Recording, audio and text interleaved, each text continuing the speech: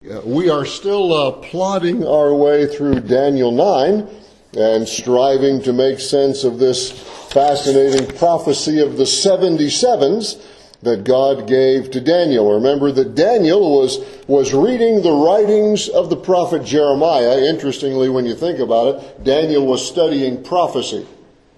And he came across the passage in which God said that the people of Judah would be in Babylon for 70 years. Daniel, realizing that the 70 years was just about over, begins to pour out his heart in prayer to the Lord, confessing sin, pleading for God's mercy, affirming the righteousness of God in all that he does, praising the goodness of God, looking forward to the time when God would indeed bring Judah back to the land in fulfillment of his promises to them. And Daniel does this with full confidence that the 70-year chastisement of Judah is about over. The chastisement on Judah for neglecting the 7-year Sabbath for the land for 490 years is now coming to an end. And God sends the angel Gabriel, flying swiftly, our text tells us, to bring a message to Daniel. Gabriel says he was sent with the message for Daniel the moment that Daniel started praying. And he arrived while Daniel was still in prayer. And if we were to read aloud Daniel's prayer from verse 4 to verse 19, we would see that it takes about 3 minutes, give or take a bit. And I presume that saying this prayer in Hebrew rather than English would take approximately the same amount of time. So in 3 minutes or less, Gabriel has flown from the presence of God in heaven to the presence of Daniel in Babylon. He was indeed, as Daniel says, flying swiftly. In fact, that makes even today's hypersonic missiles look kind of slow. To go from heaven to Babylon in less than 3 minutes.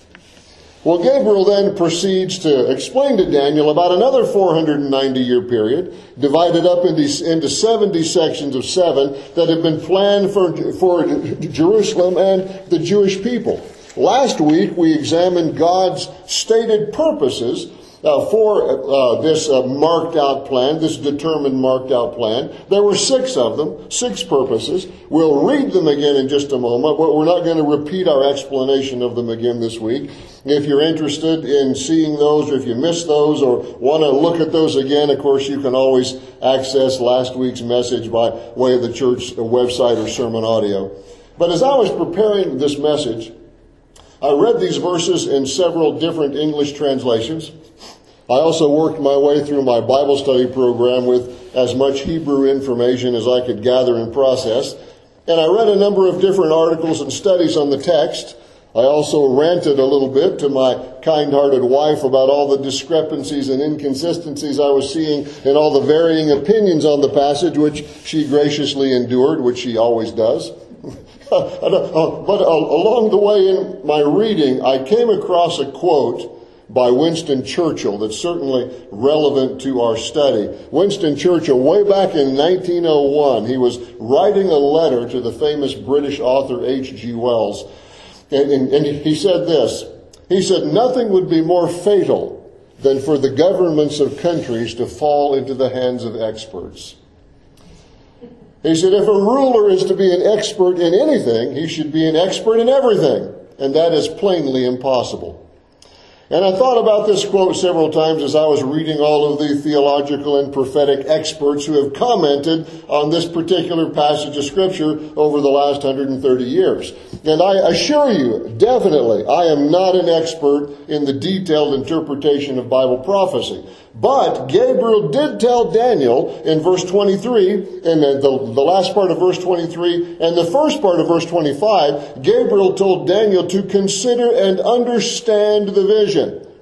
And I believe we can do the same, even if we can't answer every single detail. So let's read again slowly today through verse 24, 25, and 26. Then we're going to kind of take it apart in bite-sized chunks. We're going to save verse 27 for next week.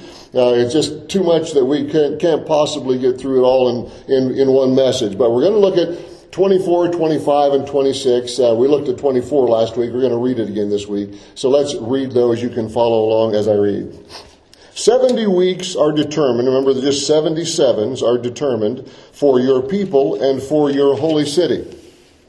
To finish the transgression, to make an end of sins, to make reconciliation for iniquity, to bring in everlasting righteousness, to seal up vision and prophecy, and to anoint the most holy.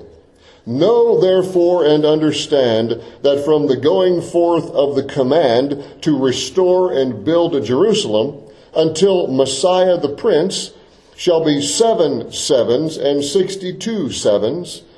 The street shall be built again, and the wall even in troublesome times. And after the 62 weeks, Messiah shall be cut off, but not for himself. And the people of the prince who is to come shall destroy the city and the sanctuary. The end of it shall be with a flood. Until the end of the war, desolations are determined. Just to give you one kind of an overview, one big overview of this interesting prophecy, verse 24 gives us the purpose or the entire scope of the 77s. What is God doing and why is he doing it? Verse 25 gives us information about the first 69 sevens. Verse 26 will help us understand the gap between number 69 and number 70 of these sevens. And then verse 27, which we'll deal with next week, gives us information about the 70th seven, often called the 70th week of Daniel. So the starting point, according to verse 25, the starting point of this 490-year period is when there is a command issued that allows the Jews to restore and rebuild the city of Jerusalem. The verse goes on to say that the street, meaning the open square for business and the market, was going to be rebuilt. And the wall, the word literally means a moat or a trench. So it would be part of the reconstruction of the city wall. Perhaps the trench for the foundation or for the drainage around the wall. So basically the city itself would be rebuilt and open for functioning business.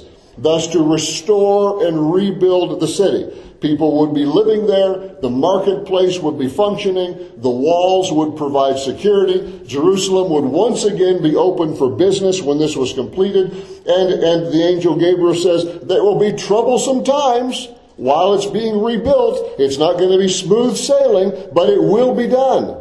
What a blessed thought that must have been to Daniel. Because, of course, Jerusalem for the last 70 years looked like a bomb was dropped on the place. No bombs in those days, but that's what it looked like. I mean, the place was just absolutely demolished. It piles of rubble everywhere. Nobody living there. And I'm sure as Gabriel is saying this to Daniel, he's thinking, man, it's going to be like it was when I was a kid in Jerusalem. The marketplace was buzzing. People coming and going, buying and selling, economic activities. Close the gates at night for security. We all sleep peacefully. It'll be just like the old days when I was a kid. Now, Jerusalem is a shambles, burned and wrecked and trashed like a ghost town. But Gabriel says there's coming a day, Daniel, when there will be a command to go back and restore and rebuild Jerusalem. And that will start the 77s. That will start the 490-year clock. So when was that? Well, if you look through the Old Testament in Ezra and Nehemiah, you see that there are 4 commands by Persian kings regarding Jerusalem. 3 of them are recorded in the book of Ezra. 1 of them is recorded in the book of Nehemiah. We won't take the time to read all of the Persian decrees, but if you're interested, I'll give you the references. You can read them at a later time. I do want to read the first one in Ezra chapter 1. Ezra chapter 1. The first 4 verses, if you turn back to Ezra, or you can just listen as I read through this. Ezra chapter 1, let me read you the first 4 verses. It says, Now in the first year of Cyrus, king of Persia, that the word of the Lord by the mouth of Jeremiah might be fulfilled, the Lord stirred up the spirit of Cyrus, king of Persia, so that he made a proclamation throughout all his kingdom, and also put it in writing, saying, Thus says Cyrus, king of Persia, all the kingdoms of the earth the Lord God of heaven has given me. and he has commanded me to build him a house at Jerusalem, which is in Judah. Who is among you, among all his people? May his God be with him, and let him go up to Jerusalem, which is in Judah, and build the house of God of Israel. He is God, which is in Jerusalem. And whoever is left in any place where he dwells, let the men of his place help him with silver and gold, with goods and livestock, besides the freewill offerings for the house of God, which is in Jerusalem.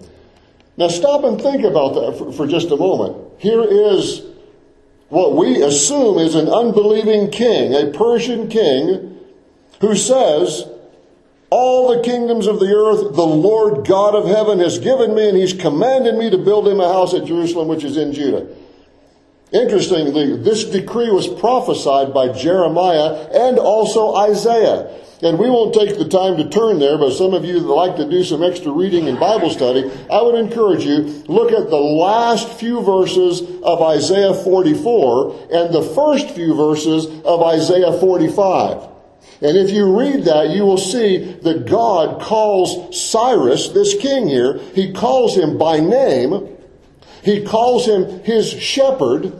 He says, I will stir him up to send Judah back to start cleaning up the city and rebuilding the temple.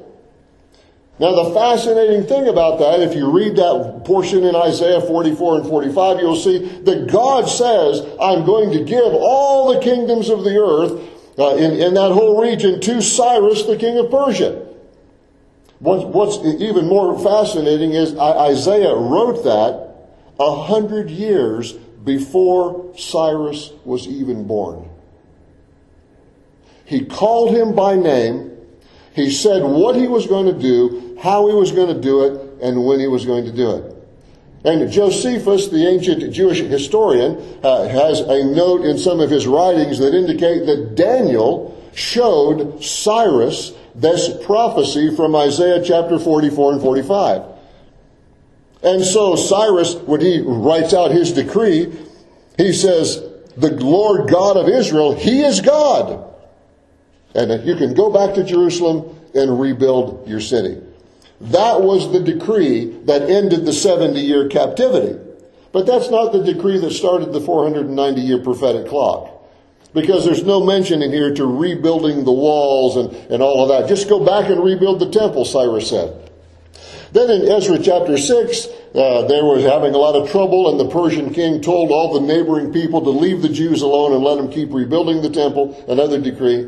Then in Ezra chapter 7, there's another decree where Artaxerxes gave Ezra, the priest, permission to go back and take gold and silver, and all of the religious articles that Nebuchadnezzar had taken from the temple and take them all back to Jerusalem. And I just thought, what a fascinating thing. The Babylonians had taken everything.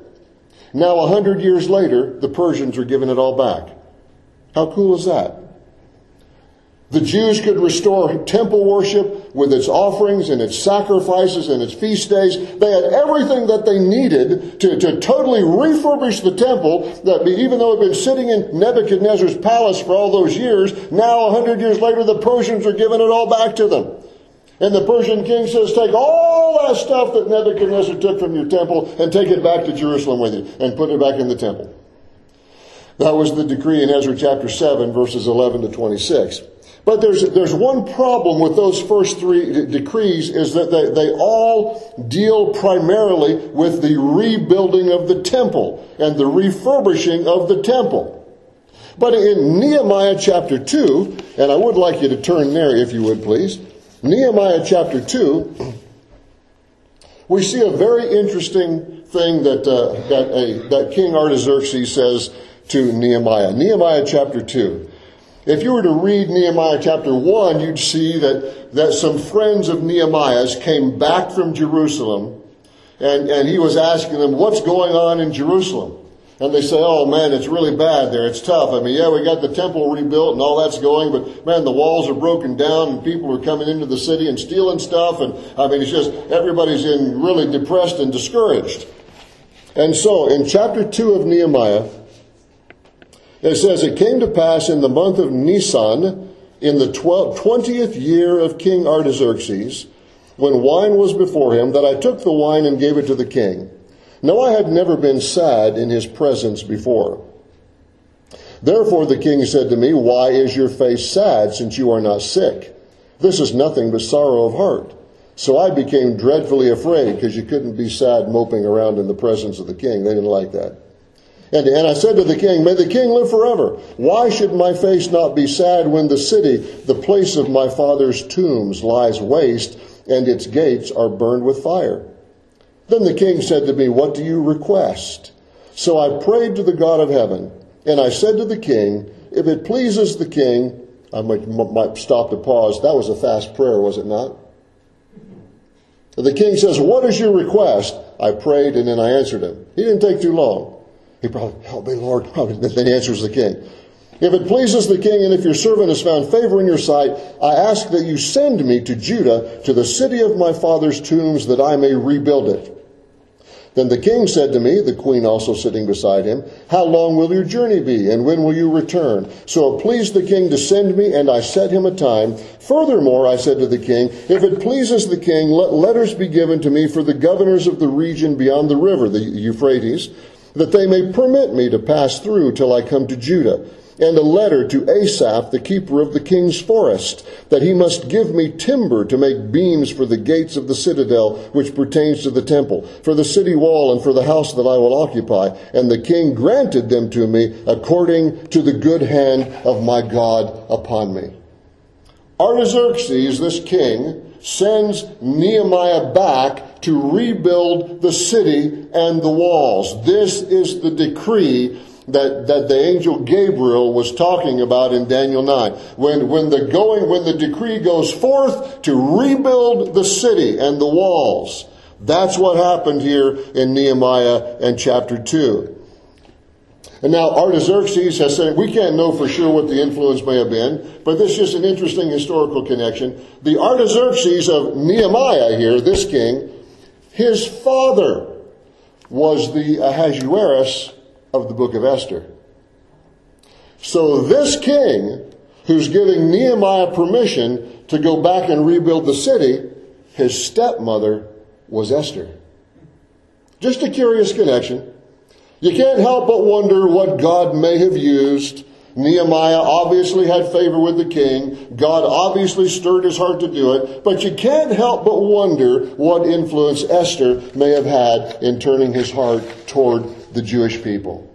And I am inclined toward this being the starting date of the 77s. Nehemiah gives us this date, Nisan, the month of Nisan, in the 20th year of Artaxerxes' reign. Historians are not absolutely certain of the precise day of the decree, how it lines up with the various calendars. Some say Nisan the 1st would have been that year, March the 5th. Others say it would have been on our calendar, March the 14th. Some say Artaxerxes' 20th year was 445 BC. Some say it was 444 BC. I'm not going to argue that point. It would be fun to spend 150 hours researching it, but I can't do that. There is always some variation in the calendars between the Hebrew calendar and the Persian calendar and the early Roman calendar, which evolved into the Julian calendar, and now the Gregorian calendar, which is the one we currently use for the last 450 years. But okay, regardless of all that, we've got a date. The month of Nisan in the 20th year of Artaxerxes. Go back and restore and rebuild Jerusalem. And God's prophetic clock, according to Daniel 9, begins to tick the 490 years on that day.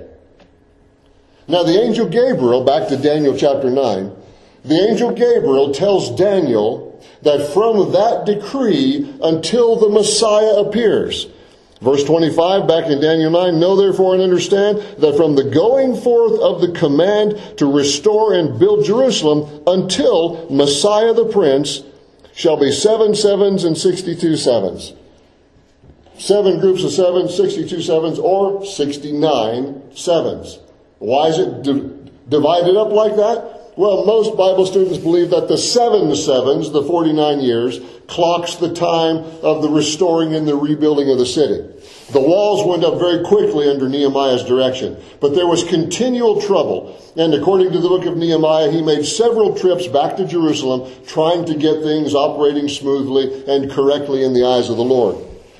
But the 7 sevens, 49 years, and the 62 sevens, 434 years, add up to 483 years. Now stick with me here. Don't let your brain go to sleep on me and all these numbers things floating around. If you start in 445 or 444 BC and you count up 483 years, you know when you're going to wind up? 32 or 33 AD. You know when Passover was? The 14th day of the first month, Nisan. Early April on our calendar. You know when Jesus rode into Jerusalem on the donkey, presenting himself to the nation as the Messiah? 1 week before that, before Passover, we call it Palm Sunday. So from the decree of Artaxerxes to restore and rebuild the city of Jerusalem, to the time that Jesus presented himself to the nation as their Messiah, you count up 483 years, taking into consideration the leap years and the calendar variations, and you are going to land on Palm Sunday, the year Jesus was crucified. So the angel Gabriel basically tells Daniel precisely to the day when the Messiah was going to appear. Let me show you a fascinating passage in the Gospel of Luke, chapter 19. Very interesting passage, the Gospel of Luke, chapter 19. If you have done much reading in the Gospels, you may remember Jesus telling people on several occasions to not say anything about who he was. You remember the phrase Jesus said quite often, "My hour has not yet come." He said it on several different occasions. Don't tell anybody about this. Don't tell anybody I'm the Messiah. My hour has not yet come. But now, look at what he does in Luke 19. And so we're going to start to read in verse 29. Luke 19, verse 29. And it came to pass, when he drew near to Bethphage and Bethany at the mountain called Olivet, that he sent 2 of his disciples, saying, Go into the village opposite you, where as you enter you will find a colt tied, on which no one has ever sat. Loose it and bring it here. And if anyone asks you, Why are you loosing it? Thus you shall say to him, Because the Lord has need of it. So those who were sent and went their way and found it just as he had said to them. Of course, Jesus knows everything. He knew where the colt was. But as they were loosing the colt, the owners of it said to them, Why are you loosing the colt? Jesus knew he would say that, so he gave them the answer already. And they said, The Lord has need of him. So they brought him to Jesus, and they threw their clothes on the colt and set Jesus on him. And as he went, many spread their clothes on the road.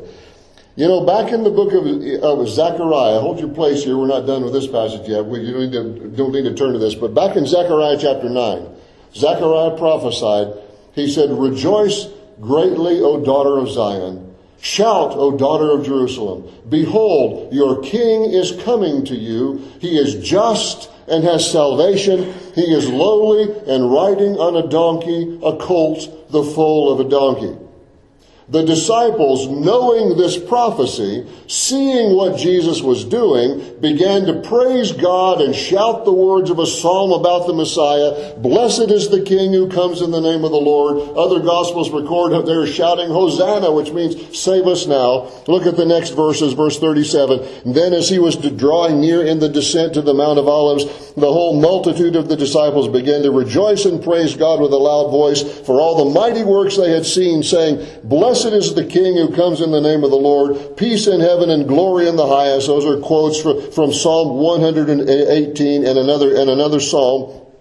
And some of the Pharisees, verse 39, called to him from the crowd, Teacher, rebuke your disciples. Why did they say that to him? Because they also understood the prophecies and they knew exactly what was going on. They knew that the crowd was calling Jesus the Messiah, and they were mad that Jesus was letting them do it.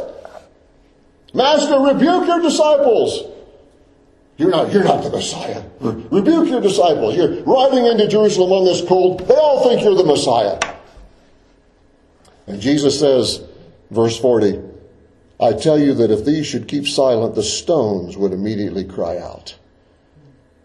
Now as he drew near, he saw the city and wept over it, saying," and this is an important thing, "if you had known, even you, especially in this your day, the things that make for your peace, but now they are hidden from your eyes.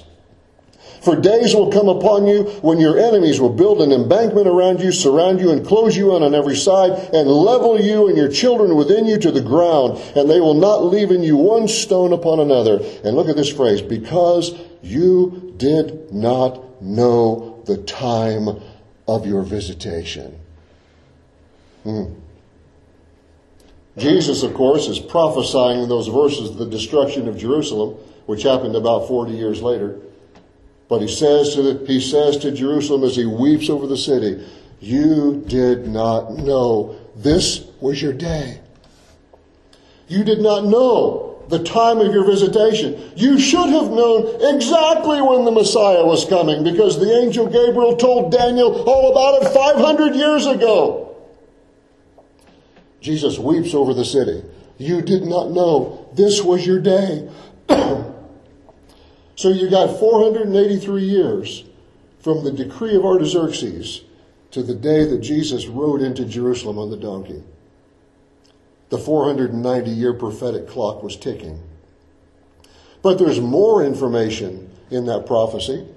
Look back, if you would, at Daniel chapter 9. More beautiful, incredible things that relate to us. Verse 26, after the 62 weeks, after the 62 sevens, after the 483 years, Messiah shall be cut off, but not for himself. And the people of the prince who is to come shall destroy the city and the sanctuary. Two things that are going to happen right after the Messiah presents himself as the Messiah. The first thing is the Messiah will be executed. That's what that phrase cut off means. It is a Hebrew idiom for execution, for the death penalty. You see it all over the Old Testament, many places. He will be cut off, means he will be executed. The death penalty will be instituted for him, or will be laid upon him. So the Messiah is going to be executed, but notice he says, but not for himself. A beautiful picture of what we call the substitutionary atonement, the death of Christ for us, taking our place, being our substitute. Messiah, the angel Gabriel says, he's going to receive the death penalty, but not for himself. He's going to be dying for us. Then the second thing that's going to happen is the people of the prince who is to come, which we'll talk about that more next week, who is going to he's going to destroy the people, are going to destroy Jerusalem and the temple. It's going to be overwhelming, horrifying, and the result will be Jerusalem and the temple will be crushed again. That's what he means by the end of it. The end of the destruction will be like a flood. It'll be overwhelming. And until the end of the war, desolations are determined. That it's going to be just this desolate. In other words, Jerusalem is going to look like it looked after Nebuchadnezzar got done with it. So who are the people of the prince who is to come? Well, we know from history that the Romans absolutely destroyed Jerusalem in AD 70. They slaughtered nearly 1 million Jews, burned everything in the city that would burn, and when the gold overlays in the temple melted and ran into the cracks of the stone, they literally dismantled the temple walls stone by stone to scrape the gold out of the cracks. Which is, if you remember what we just read in Luke 19, that's what Jesus said. The stones will not be set on one another. And he said, your city is going to be demolished. You will all be killed. They killed over 1 million Jews in a matter of a couple of weeks. Slaughtered them by the millions, or by the hundreds of thousands. Dismantled the whole temple, destroyed the city. In fact, that's what Jesus said would happen when he wept over the city. That's what he said to the women who were weeping for him on his way to the cross. Remember, Jesus said to those women, don't weep for me. He said, weep for yourselves and for your children. because many of those women weeping for Jesus on the way to the cross, and certainly their children, would have been alive 40 years later when the Romans leveled the city. It is exactly what Gabriel describes to Daniel 5 centuries before it happened. Leopold Kahn was a European rabbi from Hungary. He was studying this prophecy of the 77s. And he came to the conclusion, unsaved Jewish rabbi, just reading through the prophecy of Daniel, he came to the conclusion that the Messiah has already come. Because he says the Messiah was going to come before the Romans destroyed the city. That was in verse 26. He said, the Messiah has to be here. Because the Messiah had to come, and then he had to die, but then he had to be here before the Romans destroyed the city. So Leopold went to an older rabbi that he knew, that he thought was well versed in the Scripture, and he said to him, "Where's the Messiah?" Luke 9:26 says that he has to come before the Romans destroy the city. Where's the Messiah? The older rabbi shrugged his shoulders and says, "I don't know." He said, "Maybe he went to New York City." So Leopold Kahn sold almost everything he owned, and he moved to New York City in 1892 looking for the Messiah. One night he was walking the streets of the city. He walked down the road. He heard singing. He went inside. It was a gospel mission. He heard a gospel message. And that night, Rabbi Leopold Kahn received Jesus Christ as his Savior and his Messiah. Very soon after, he started the first outreach of what became the American Board of Missions for Jews. Still in existence today. They call it now Chosen People Ministries, but it's the same organization. All started because a man read the prophecy of Daniel here and realized that Jesus, the Messiah, had already come. Listen, folks, let me wind up with these thoughts today. God is the God of history. He is the God of eternity. He is the timeless, eternal, sovereign ruler of his universe. He knows exactly what is going to happen because he is not bound by time, as we've said in past weeks. He knows the future perfectly. He knows exactly what's going to happen because he has planned what's going to happen. As the old phrase says, I don't know what the future holds, but I know who holds the future. God is worthy to be trusted. It was the plan of God for Jesus Christ to die for our sins. Here, 500 years before it happens, the angel Gabriel says, this is when the Messiah comes, and right after he presents himself, he's going to be executed. But not for himself. It was the plan of God for Jesus Christ to die for us. In fact, the book of Revelation calls Jesus the Lamb slain from the foundation of the world. It was the plan of God for him to come at just the right time, at just this precise moment in history that God had planned, even to the specific year, month, week, and day, to die as our substitute, to be cut off, but not for himself, for us. And God keeps his promises. He performs his will. He is in total control of his universe. He knows exactly what is going on in this world, and he is performing his will and fulfilling his purposes. If we cannot study this today and see all the decrees of the Persian kings and God calling Cyrus by name 100 years before he's born, and telling by the angel Gabriel the very day Jesus is going to ride into Jerusalem and exactly what's going to happen, hey, God is performing his will and he is fulfilling his purposes. The only question for us is, are we trusting him like we should be? Let's pray. Lord, when we look at who you are and what you do, we are just in awe. I have just been in awe this week, rereading and studying and looking at this amazing, incredible prophecy. And the precision and the timing and exactly what's going to take place. You are the God of history. You know exactly what's going to happen because you planned it.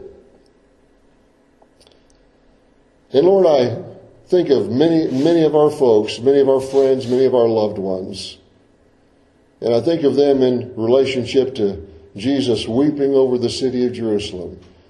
You did not know, Jesus said to them, the time of your visitation. And it just makes me feel burdened, Lord, for people that I know you are working in their hearts. And I pray that they'll see it, that they'll recognize it, that they'll realize that this is their day. This is the day of salvation, the Scripture tells us. I pray they will not miss the working of the Lord Jesus in their life as the people of Jesus' day missed. Most of them missed it.